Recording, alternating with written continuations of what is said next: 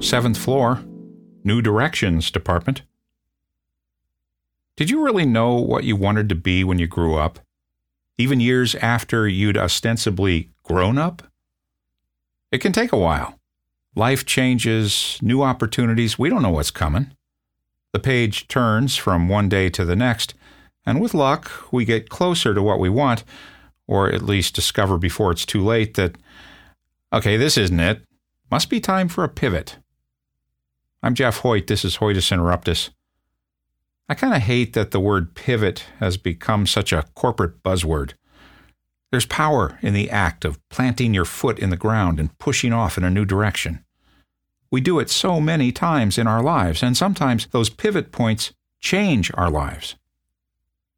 When I think about where I wound up, I like to remember those moments when I was face to face with the scarecrow from The Wizard of Oz, standing at the proverbial crossroads.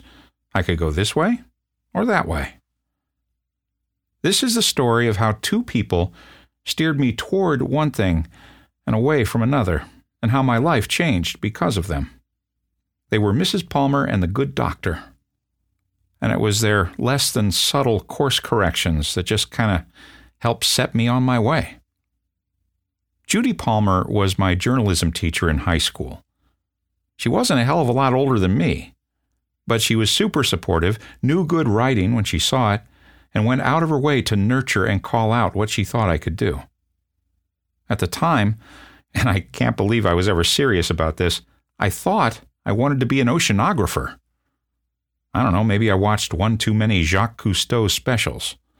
But I got good grades in math and science and harbored romantic fantasies of making discoveries at sea.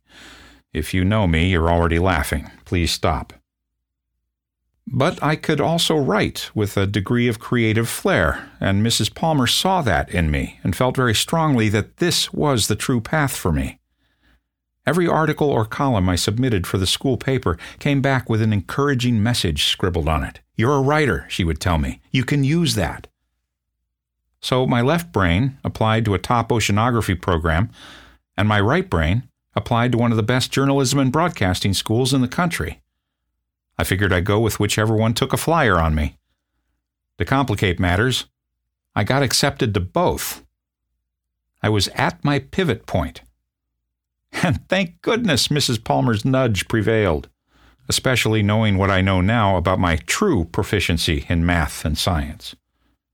Within a year, I was writing radio documentaries, comedy sketches, and commercials for my college station, and having the time of my life as a rock and roll radio DJ, with all of my creative skills turned loose and fully engaged. After graduation, I harbored hopes, like so many of us, that I could use those skills to clamber my way up the radio ladder, from one market to the next biggest and the next biggest after that, until who knows, maybe one day I'd land at one of the big three, Chicago, New York, or L.A. The first official rung on that ladder, coming out of college, was a morning radio job in Little Rock, Arkansas. But who knew that this was where I would also have the opportunity to travel into the future? My Doctor Who was Dr. Brock, who called himself the Good Doctor on the air. I had worshipped him in college. His high-energy shtick took him to Chicago. It took him to New York. Now, Grady Brock was a grizzled veteran at the ripe old age of, I don't know, he was 33 maybe? But somehow he landed at my radio station to do an afternoon show. As it turns out, though, he had actually come back from the future to give me an unvarnished glimpse into the life of an ambitious DJ. He was always honest with me. He told me that moving on to the next job in the next market was not always going to be my idea. I learned what it was like to be hired and fired by radio stations across the land. It was a window into a very common, and at that time very possible, and yet suddenly not so appealing future. "This business can chew you up and spit you out, kid," he told me between cigarettes. A year later, my station informed me that they were going in a different direction, and I was out of a job. Within days, I had an offer to do a midday show in a larger city, St. Louis, next rung up the ladder. Pivot point time. Do I stay on the DJ carousel or step off and see where else my creative skills could take me? I stepped off, thank you, Dr. Brock. Spent a couple years in sales, sharpened my writing chops, and then my best friend and I opened a recording studio, writing, producing, and voicing humorous radio ad campaigns. Success soon followed, and one door after another opened to me, eventually landing me here in the Pacific Northwest, a place that felt like home as soon as we got here. None of this would have happened without Mrs. Palmer and the good doctor.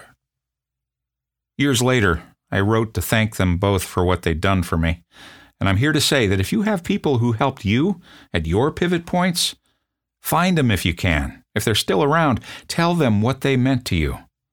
I still have the letter Mrs. Palmer wrote back to me. She said, "It is a teacher's dream to have a former student tell them that they have made a positive impact on their lives."